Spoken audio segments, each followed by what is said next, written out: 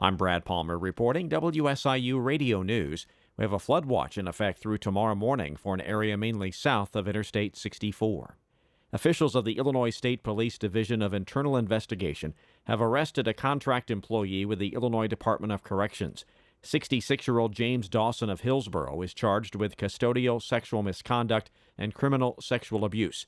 On July 13, 2022, ISP initiated an investigation on Dawson, who is a sonographer and was contracted by IDOC to perform sonograms on individuals in custody throughout the state of Illinois. Dawson's charges involve 7 separate victims. After a year-long investigation, internal investigators took Dawson into custody on Tuesday. State police report this is an active and ongoing investigation.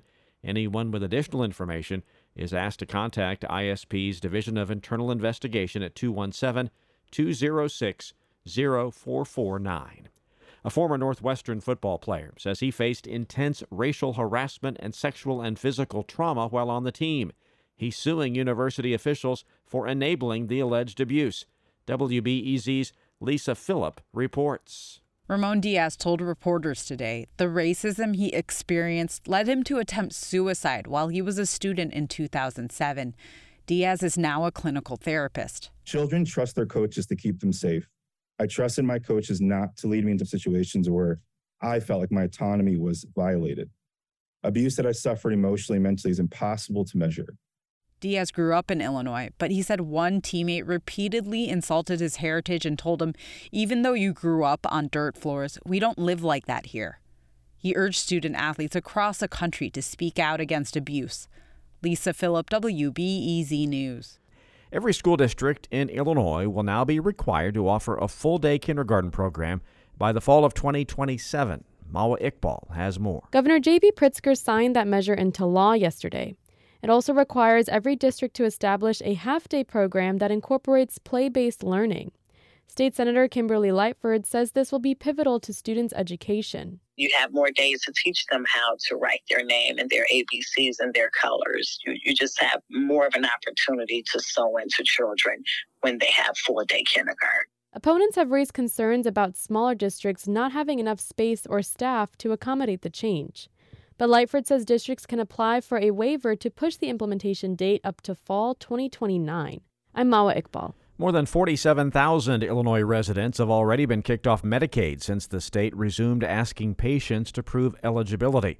The Chicago Tribune reports the residents lost their coverage as of August 1st.